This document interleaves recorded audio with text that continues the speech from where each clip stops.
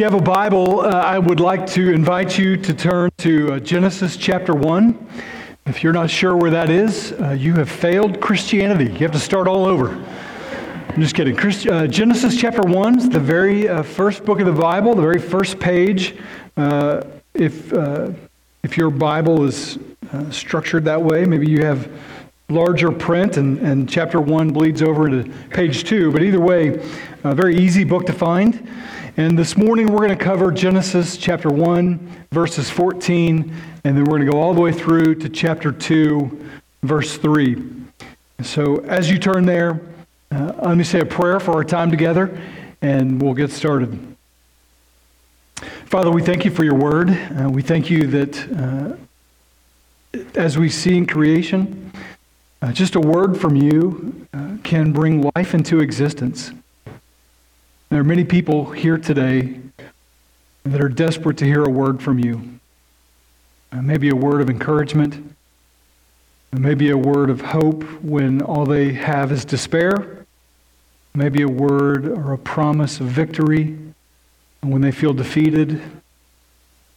We know that when you speak, you bring life and you bring hope and you demonstrate that you love.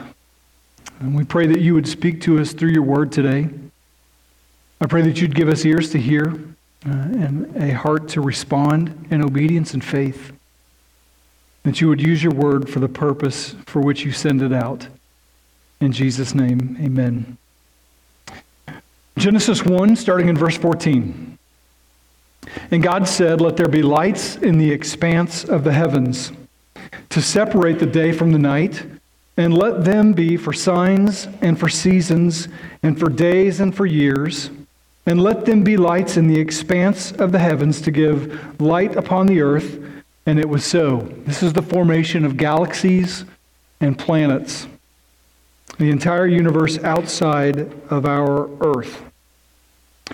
Verse 16, God made the two great lights, the greater light to rule the day and the lesser light to rule the night, and the stars. This describes what we describe as our sun and moon. And in contrast to the nations all around Israel at this time when Moses is writing, especially from Egypt where they came, the sun god Ra was a god himself, worshipped as a god. And so in the creation account, they're just described as the greater light and the lesser light. Verse 17, God set them in the expanse of the heavens to give light on the earth, to rule over the day and the night, and to separate the light from the darkness. And God saw that it was good, and there was evening and there was morning, the fourth day. By the way, that pattern, evening, morning, and a numbered day, depicts a 24-hour period. Some people might think of creation days as what's called the day-age theory, which means that each day could have lasted millions or even billions of years. But that's not the plain reading of Scripture. The plain reading of Scripture is that God creates in 24-hour periods. And one indication of that is on day 3, He creates grass. And so if that was a day-age theory, there is no sunlight, according to day-age theory, for millions or billions of years. It would not be sustained, it wouldn't flourish, it wouldn't be ready for food on the fourth day. So anytime in Scripture that you see this pattern, evening, morning, and a numbered day, the word yom, it always indicates a 24-hour period. That's the clearest, plainest, emphatic reading of Genesis 1, is that these are 6 24-hour literal days. I know that's different from what we have learned in school, but the theory of evolution comes with its own issues and complications and requires just as much faith as reading Genesis 1 does. Verse 20, and God said, "Let the waters swarm with swarms of living creatures, and let birds fly above the earth across the expanse of the heavens." So God created the great sea creatures, every living creature that moves, with which the waters swarm according to their kinds, and every winged bird according to its kind. And God saw that it was good, and God blessed them. It's the first time God has blessed anything in creation. And God blessed them, saying, "Be fruitful and multiply, and fill the waters in the seas, and let birds multiply on the earth." And there was evening, and there was morning, the fifth day. Verse 24, "And God said, Let the earth bring forth living creatures according to their kinds." By the way, that according to their kinds gives order, structure, and limits the process of change. According to their kinds. We see it in the trees, and any seed-bearing plant, any of the fish of the sea, and any of the birds of the air, any creatures on land, all reproduce according to their kind. We read into our cultural's evolutionary perspective. We eisegete that we impose that on the text. You don't see it in the text. It's not an exegetical idea that we gain from the text. When we study the Word of God, we can either bring our own cultural understandings and impose it on the text and kind of force it in there, or we can read the text and allow it to shape our worldview and our beliefs. And my role is to present to you only what Scripture says. And so in this way, they produce and reproduce according to their kinds, limiting their evolutionary reproductibility. Livestock and creeping things and beasts of the earth according to their kinds, and it was so. And God made the beasts of the earth according to their kinds, and the livestock according to their kinds, and everything that creeps on the ground according to its kind. And God saw that it was good. Then God said, "Let us make man in our image, after our likeness, and let them have dominion over the fish of the sea, and over the birds of the heavens, and over the livestock, and over all the earth, and over every creeping thing that creeps on the earth." Verse 27, so God, bara is the word there. God created man in his own image. In the image of God, he created them. Male and female, he created them. 3 times in a chiastic structure, giving prominence to that center passage that God created male and female in his image. The crowning achievement of his creative glory on day 6. Also, the longest passage of creation days, verse 28 continues, "And God blessed them, and God said to them, Be fruitful and multiply, and fill the earth, and subdue it, and have dominion over the fish of the sea, and over the birds of the heavens, and over every living thing that moves on the earth. And God said, Behold, I have given you every plant yielding seed that is on the face of all the earth, and every tree with seed in its fruit. You shall have them for food. And to every beast of the earth, and to every bird of the heavens, and to everything that creeps on the earth, everything that has the breath of life, I have given every green plant for food." And it was so. And God saw everything that he had made, and behold, it was very good. By the way, that word good, repeated throughout the 6 days of creation, doesn't just indicate what we would understand as just goodness. It has a sense of completion, of finality, and a sense of God's satisfaction over what he created. And so with the creation of man, it's not just good, male and female, it is very good. Chapter 2, verse 1, "Thus the heavens and the earth were finished, and all the host of them. And on the 7th day, God finished his work that he had done, and he rested on the 7th day from all his work that he had done. So God blessed the 7th day and made it holy, because on it God rested from all his work that he had done in creation." Next week we pick up with the second sort of creation account that really zeroes in on man and woman. But today we're really just going to consider days 4 through 7. I've never been to Paris, but I've read about a particular chapel there. Most people who visit Paris would visit Notre Dame. But if you're ever in Paris, I've read that you should go and see the stained glass chapel at Sainte-Chapelle. I have a picture of it here on the screen. The images don't do it justice, but this environment, if you visit between the hours of 1 and 5, the sun hits the stained glass windows, and it produces an incredible ambiance and an environment that's bathed in multicolored lights. And with the glow of the candle lights and the lighting, Just the natural lighting alone is incredible. When you get a sense of the entire picture of all the stained glass, it creates this incredible environment. It was commissioned in the 13th century by Louis IX. It's a Gothic chapel, and it boasts 15 stained glass panels that depict more than 1,000 biblical figures and pictures. If you know anything about the Middle Ages, when these stained glass windows were added to chapels, the Mass was typically recited in Latin, and the common person didn't hear or understand Latin. And so these pictures were what we would understand as modern-day movies or images that would bring the Bible stories to life. You could walk up within 5 feet of these stained glass windows and see particular Bible stories depicted on this image. There's a second picture here of just some of the close-ups of a portion of the stained glass window. Well, the Bible's message has been compared to a beautiful stained glass window that gives us that big picture of our Creator God and His redemptive work and the redemptive arc in Scripture from Genesis all the way to Revelation. At a distance, a stained glass window is beautiful and it gives us a complete picture, but we can also walk right up close and focus in on one small picture. So this morning I want to start about 50 feet away from the Bible's stained glass image, as it were. And I want us to get a sense of the entire biblical narrative before we walk right up to one piece of glass and focus on days 4 through 7. The creation account in Genesis, and it continues throughout the rest of Scripture, beckons us to know the Creator intimately, to have an intimate fellowship and relationship with God.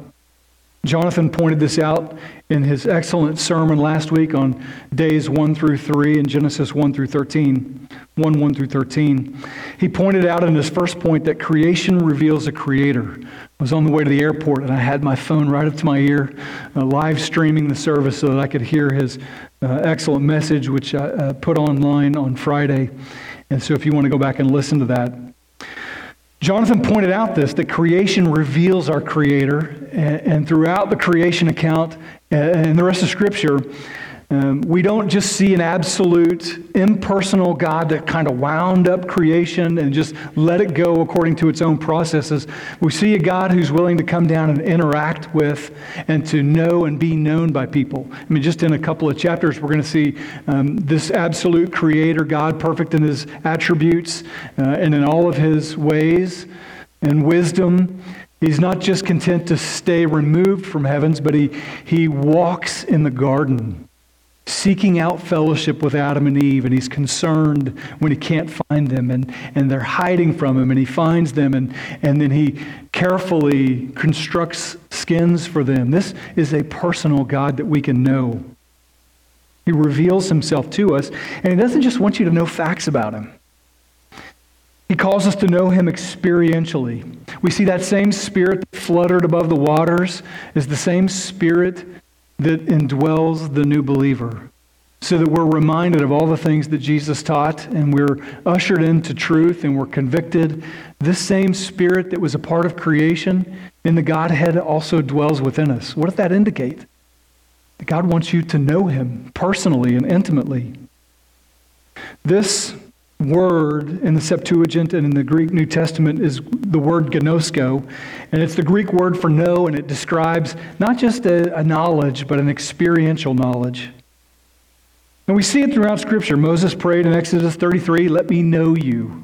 If I found favor in your eyes, come with us. How will anybody know that we're your people unless you are right there with us? And let me know and experience you," was Moses' prayer. And God said, "Okay, there's a cleft near me and a rock, and I'll put you in the cleft of the rock, and I'll pass by, and I'll declare who I am. The Lord, steadfast in love and abounding in mercy." He declares His name, and Moses has this experience with Him. In Jeremiah 9:23 through 24, one of my favorite passages in the Bible, Jeremiah wrote that the wise man should not boast in his wisdom, nor the rich man boast in his riches, nor the strong man boast in his strength, but let him who boasts boast in this, that he gnoskos me, that he knows me, and he understands me. Paul said in Philippians 3:10 that his only desire was to know Jesus and the fellowship of his sufferings. Even Jesus prayed in John 17, defining heaven and eternal life, and he said it this way, "Now this is eternal life, that they may know you, the only true God, and Jesus Christ, whom you have sent." So in this creation account, we see this absolute God, perfect in his attributes, yet he's extremely, wildly personal, caring, and experiential. What's the difference in knowing someone in that way versus knowing someone just sort of factually? Well, if you're a sports fan or a fan of movies and your favorite actor or maybe your favorite player, you might know facts about them. You might know where they were born and where they were raised and where they went to college and what their on-base percentage is and what their other statistics are. But that's different than knowing what their voice sounds like in the morning, or being able to see in their eyes when they're tired, or understanding their moods and their different personality quirks and idiosyncrasies. There's a major difference in knowing about someone and knowing someone. Listen, you can have facts about God and still not know him intimately. And this is one of the greatest tragedies for regular churchgoers. All too often, people are content to show up in church and take notes and learn facts and figures about God and information about biblical culture and history without any sort of movement of the Spirit within their heart, convicting them of sin or leading them into new insights in which they can apply and experience with God. We can personally know and interact with this relational God. Jesus said, "My sheep know my voice, and I know them." The greatest purpose of your life is to have this experiential knowledge of God. But why don't we? Why don't you have a close and intimate relationship with God? How sad would life be if we are created for eternity, as Scripture says, and we pass through this life without having any intimate knowledge of God and his workings that he made possible to you through the sacrifice of his Son, Jesus? What if you went through this entire life and never knew God personally, but knew all about him? Our lives would be wasted for eternity. Well, I want to return to that question at the end of the message today. But I wanted to say that at the outset of the message because there's a temptation to come to Genesis just to gather facts and information about science and planets and creation days and to compare it with our worldview. And there's a temptation for us just to be content to approach a text like this and just to learn neat things about God. Maybe it'll benefit you on trivia night at your local pub or something. But I say all this because it's not just good to know about God and creation. It's better to know him intimately. If your knowledge of God doesn't produce worship and love and obedience and a sense of awe and reverence that leads to fruitfulness and greater worship, you may just be one of those people who collect facts about God, but has never experienced the life-producing, regenerative work of the Spirit when you surrender your life and put your faith and trust in Jesus Christ. Now that we've zoomed out, we see the full stained glass window. Let's get up and close with one of the individual panels and look at Genesis chapter 1, verses 14 through chapter 2, 3. We're just going to cover days 4 through 7 briefly this morning. On day 4, verses 14 through 19, we have this fourth day. God reveals to us here the purpose of the created universe. We have the creation of the stars and planets, the sun and the moon, the galaxies, everything that we see through telescopes and through Hubble telescopes and through long-distance telescopes and everything we don't see. What are these lights in the heavens? I can tell you that we don't know all that we want to know. I'm one of those guys who follows all the stuff on social media and pages that just have a deep curiosity about space and the stars and the galaxies. We're not told all that we want to know here, but we're told enough to help us see the purpose. Planets, stars, galaxy, our sun and moon is described here for Moses and for the Israelites who just came out of Egypt.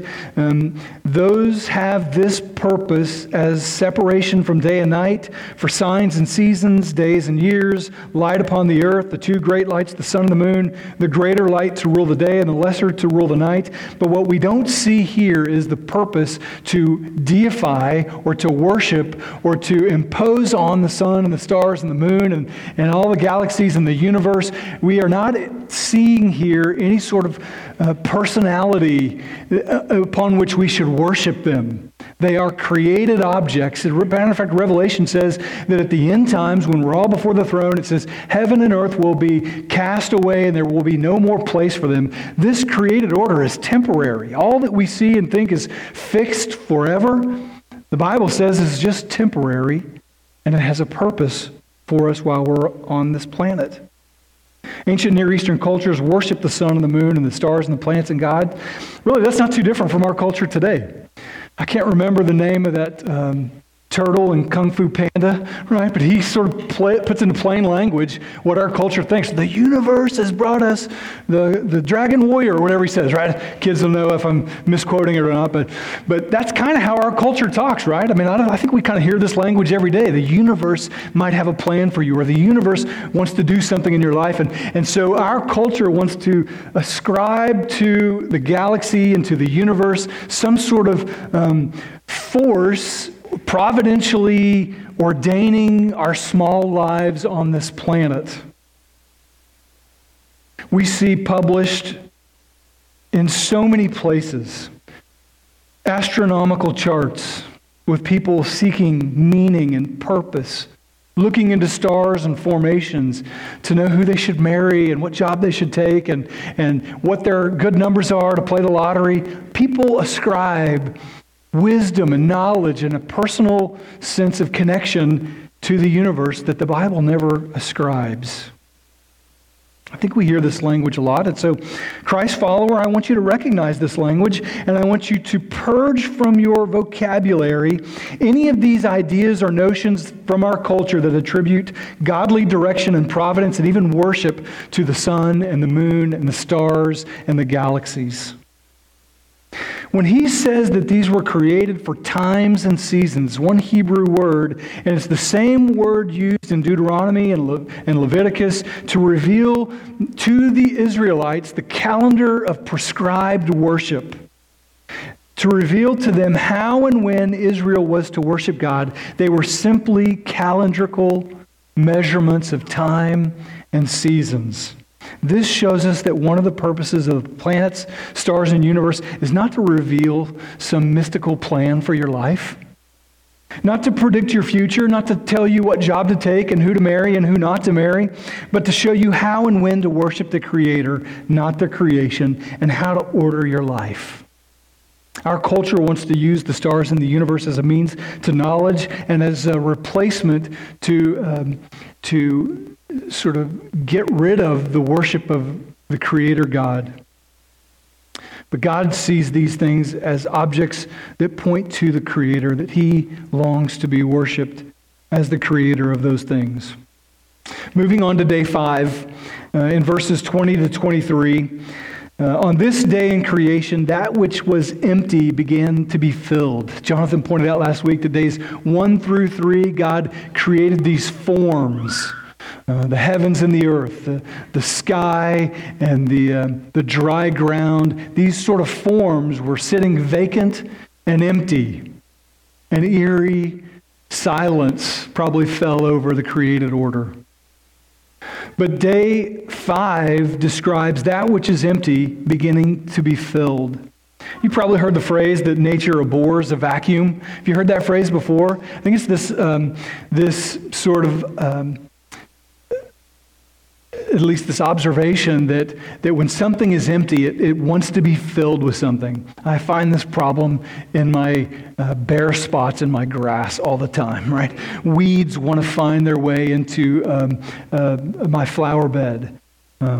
into my sidewalk cracks. Just things empty want to be filled. And I can remember the first day we moved into our house. We walked down into the basement, and it was this, I could see the floor. I mean, it was wonderful. I could see every corner. There was nothing in there.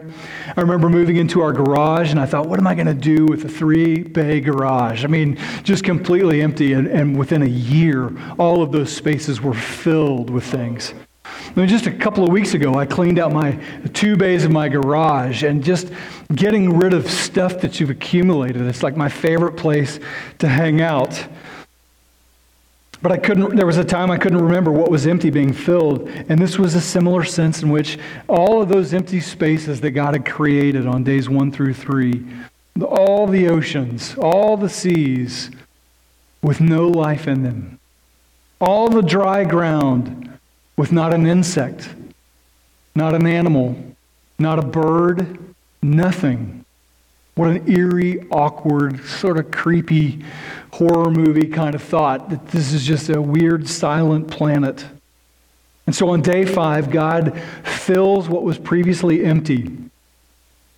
It's filled with swarms and with teeming life, and we can envision schools of fish and flocks of birds swimming and flying in formation. We have every variety of sea life and bird life created here in all their varieties. We may think of things like the megalodon, it says the great sea creatures, or Loch Ness Monster, or giant squids. We have no idea. We have no idea what's in our oceans. It's been said that we know more about space than we do about what's in our own oceans. We have no idea what extraordinary creatures God created in that day and that have survived into today. I remember my friend Aaron Harvey took his family to the beach. Do you go into the ocean when you go to the beach? I may go in a few feet, but I have a healthy fear of what's out there. Aaron and I share that same fear. And Aaron was about 10 or 15 feet in the water when he heard someone yell, "Shark!" And he took off running, passing by his 2-year-old, his 4-year-old, and his 6-year-old, immediately getting out into dry land before realizing, I should probably save my family. But there's some sort of fear about what's in the waters, what's in the ocean. I watch enough fishing shows and ocean life to have a healthy fear of that, and I'll stick to the shallows. Thank you very much. God doesn't just create this ocean life, but he also creates these birds that fill the air, every variety of bird according to their kind. At the risk of losing everyone for the rest of the message, I often ask these dumb questions. If you've rode in the car with me for any length of time, I'll just say, if you couldn't ride around in a car and you only had to ride some sort of animal, right? Besides a donkey or a horse, what animal would you ride? And I always come up with a different one. Some days I'm like, I'll ride a kangaroo. I could see me kind of trotting up on a kangaroo or a rhinoceros. And I have a theory. I mean, I've asked 100 people this questions, and they always fall into a few categories. I'll have to test you on that at some other point. But I'm fascinated by the birds and the animals. My favorite picture, I think Zach has it here. My favorite bird on the planet is called the shoebill stork. Have you guys seen these things? The shoebill stork stands about this tall. It's from Uganda, and you need to look at these images of it. It's got a wingspan of about 8 feet, and when it walks, it has this sort of terrifying face, and it makes the Predator sound. You know that movie Predator? It makes that sort of clap down sound. It's terrifying, but it's my favorite. I don't have any tattoos, but if I did, it'd be one big shoebill stork, just to intimidate everybody.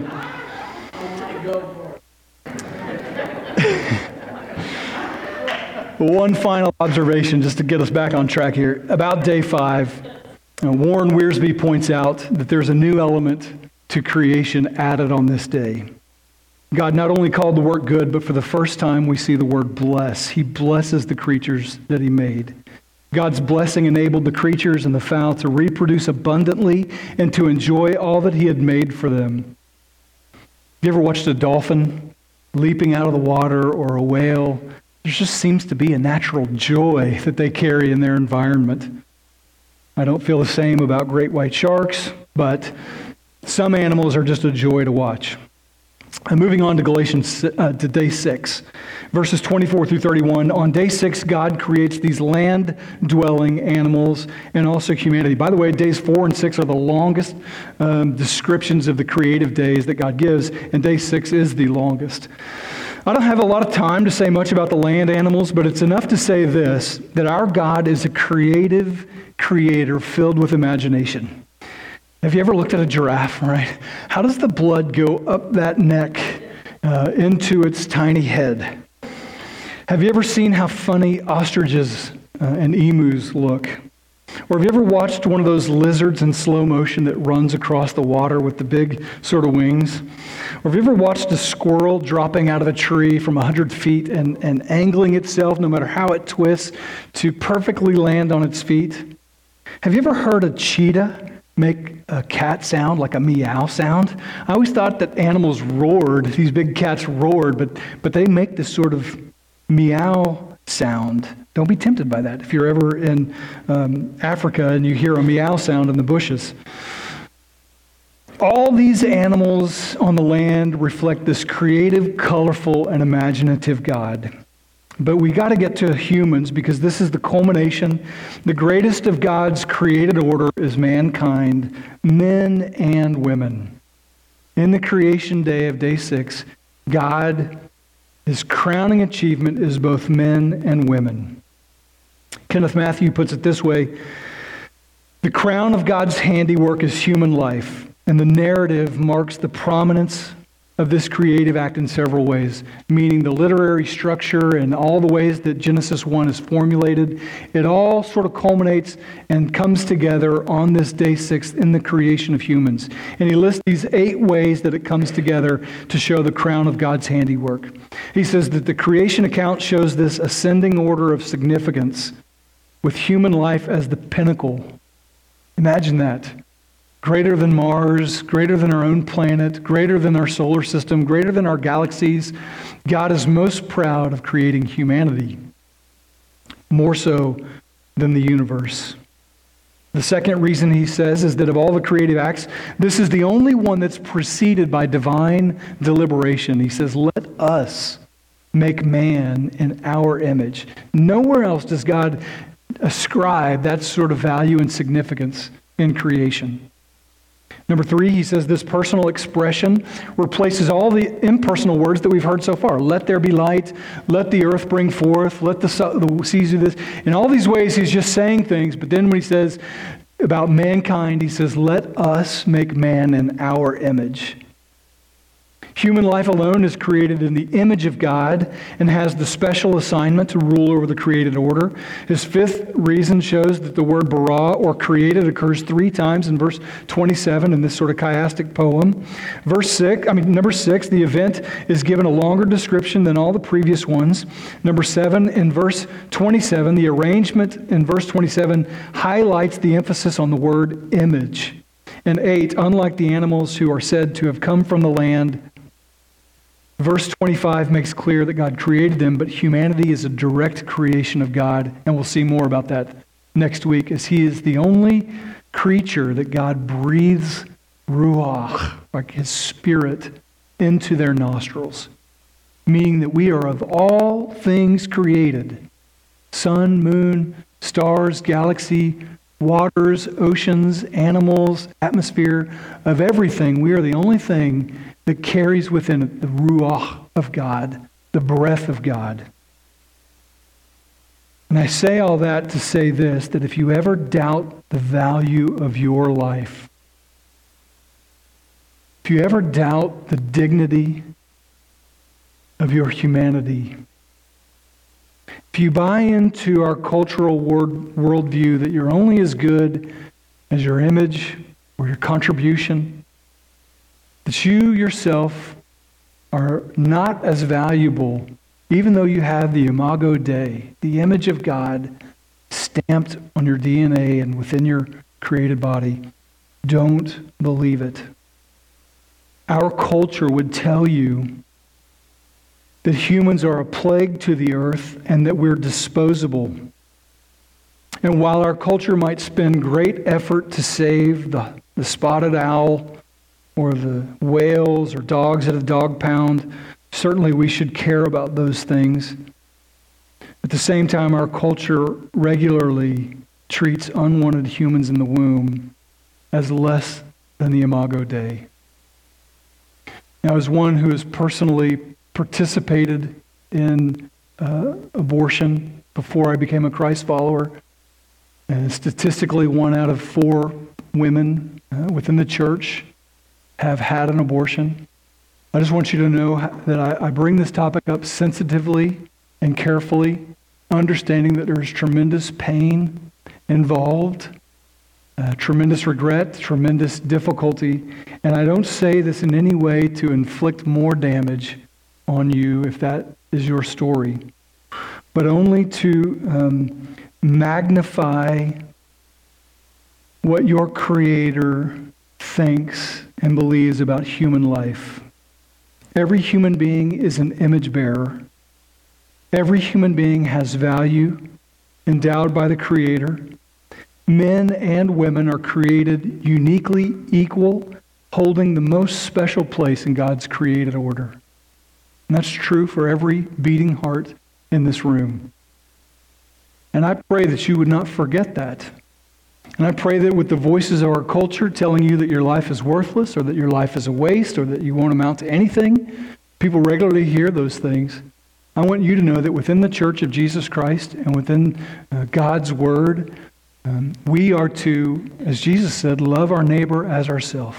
Even if we're strangers, I should recognize the Imago Dei within you and love you well. And you as well must love others. Don't ever doubt that God knitted humans together in their mother's womb and made them unique and special, and that He loves and values all human life. If you ever doubt it, be reminded of the cross. That's why we preach the cross. We never get over the cross, because at the cross, the perfect intersection of God's anger and wrath against sin and humanity perfectly met at the crossroads with God's perfect love, in that He didn't punish us for His sin, but He took the punishment and His own wrath upon His own Son, Jesus Christ, to demonstrate His love for you. If you ever wonder if you have value, look at the cross that's tattooed somewhere on you or that you wear as jewelry, and just be reminded that it's the perfect intersection of God's wrath over sin and His anger and His perfect judgment over sin, as well as His perfect love for humanity, and that He bore that wrath on Himself so that you wouldn't have to. We'll close out with day 7. On day 7, we read in chapter 2, verses 1 through 3, that God rested from His work of creation. And I want you to notice it's very clear here that the heavens and the earth were finished, completed, not evolving, not changing over billions and billions and billions of years. The text in the Bible presents this very clearly, that the work was created in 6 days, and on the 7th day, God didn't say, have you ever painted a room and gone back and said, oh, I missed that spot, or it's not very good, it's not even good, right? I missed a spot, I need to go back. Or have you ever looked at something and somebody else says, oh, it looks great, and then you say, well, I know every imperfection, right? I know everything wrong, and we tend to finish things without perfection. God didn't have any cleanup work to do on day 7. There wasn't any tweaking, there wasn't any touch-ups, there wasn't anything left for Him to do. He completely rested. It's not because He needed the rest. He created the day of rest, the Sabbath day, and He blessed it and He made it holy for a few reasons. Let me go into them. The Sabbath day would eventually be ordained as a day of rest, and it became a command for all of Israel. As you remember in Exodus 20, it was the 4th of the 10 commandments, that we should observe the Sabbath, that we should keep it holy, that we should rest and do no work on it.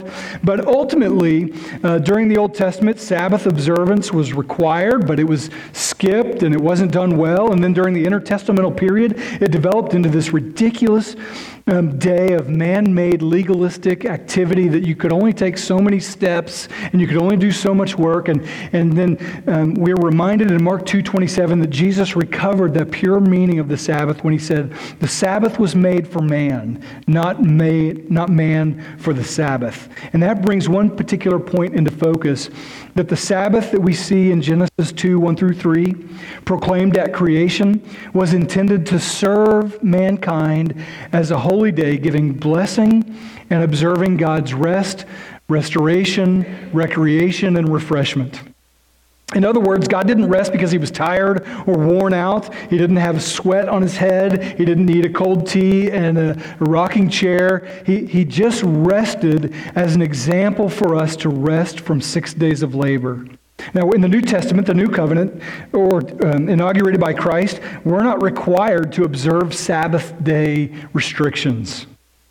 But that doesn't mean we shouldn't follow the pattern of hard work and rest. If God gives us this example, this rhythm of work, and then a day of rest, we would do well to follow his example. Do you work hard for 6 days? And some of you do. Others of us, probably do a little better. Do you rest well? What do you do for rest? The word recreation has this idea of recreating. Some people are energized by people, right? Those weird extroverts, right? Some of us introverts need hours alone, right? Just to be refreshed. For me, it's a hammock by a stream and a fire pit. What do you do to rest well? What's your weekly routine look like? All that's well and good, but I would be wrong if I didn't point out that there's a greater and deeper and more meaningful sense of rest that the Bible speaks of.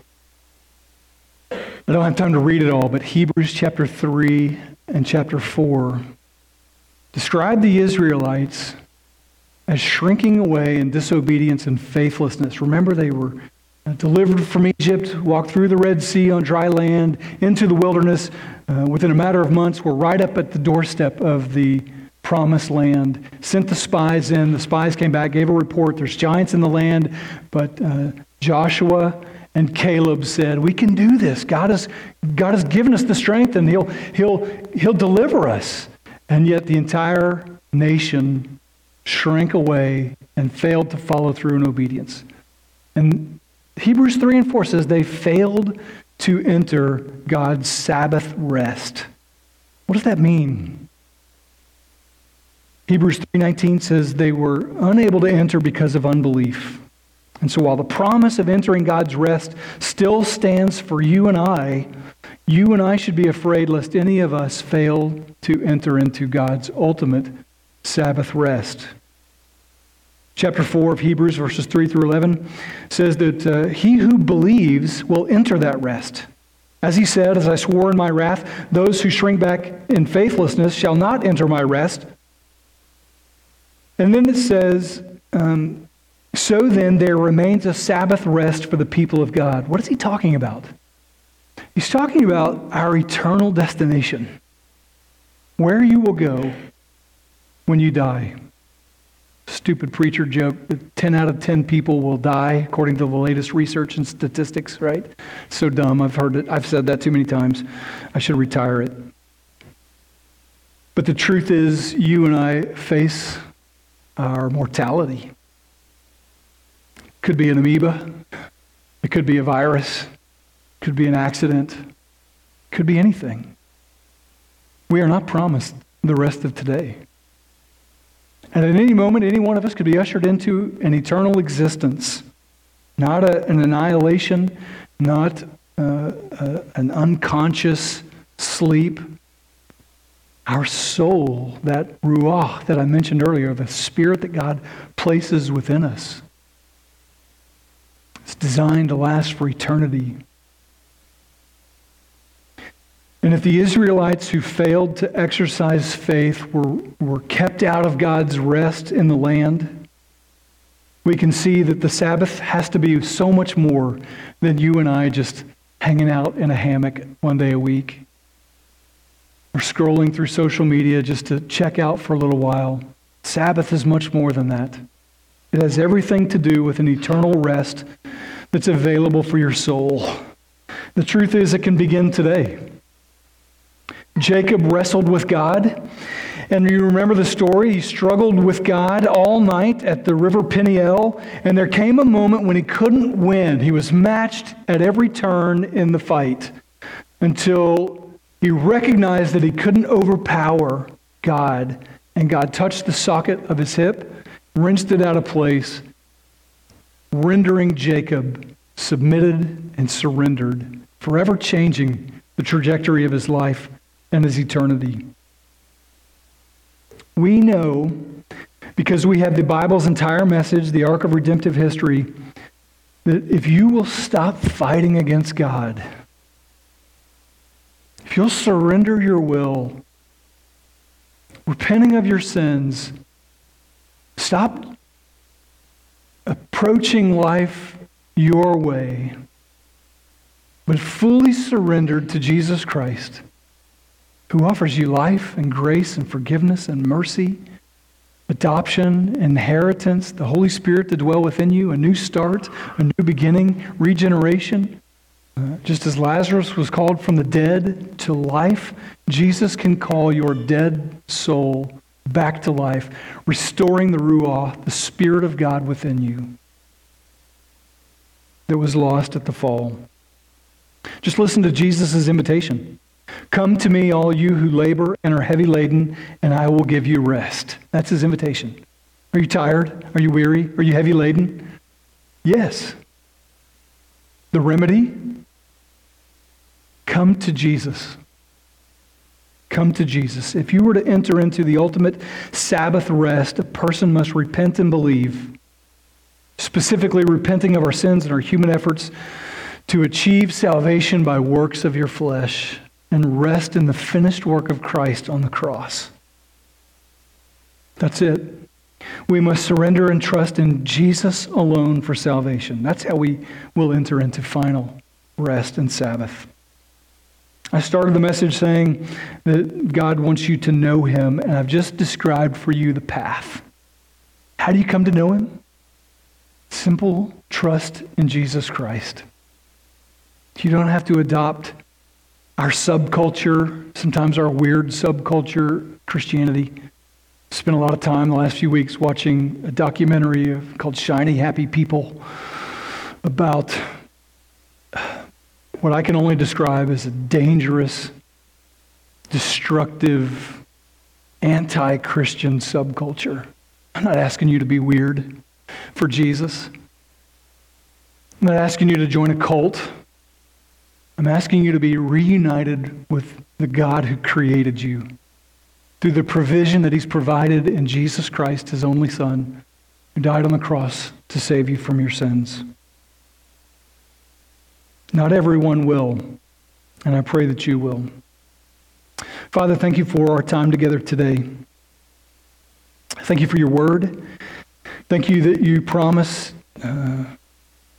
to use your word to fulfill the purpose for which you've sent it.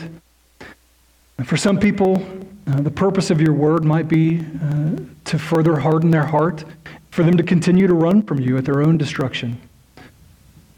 For others, it might be an opportunity for them to just stop and take stock of their life and to evaluate where they are with you.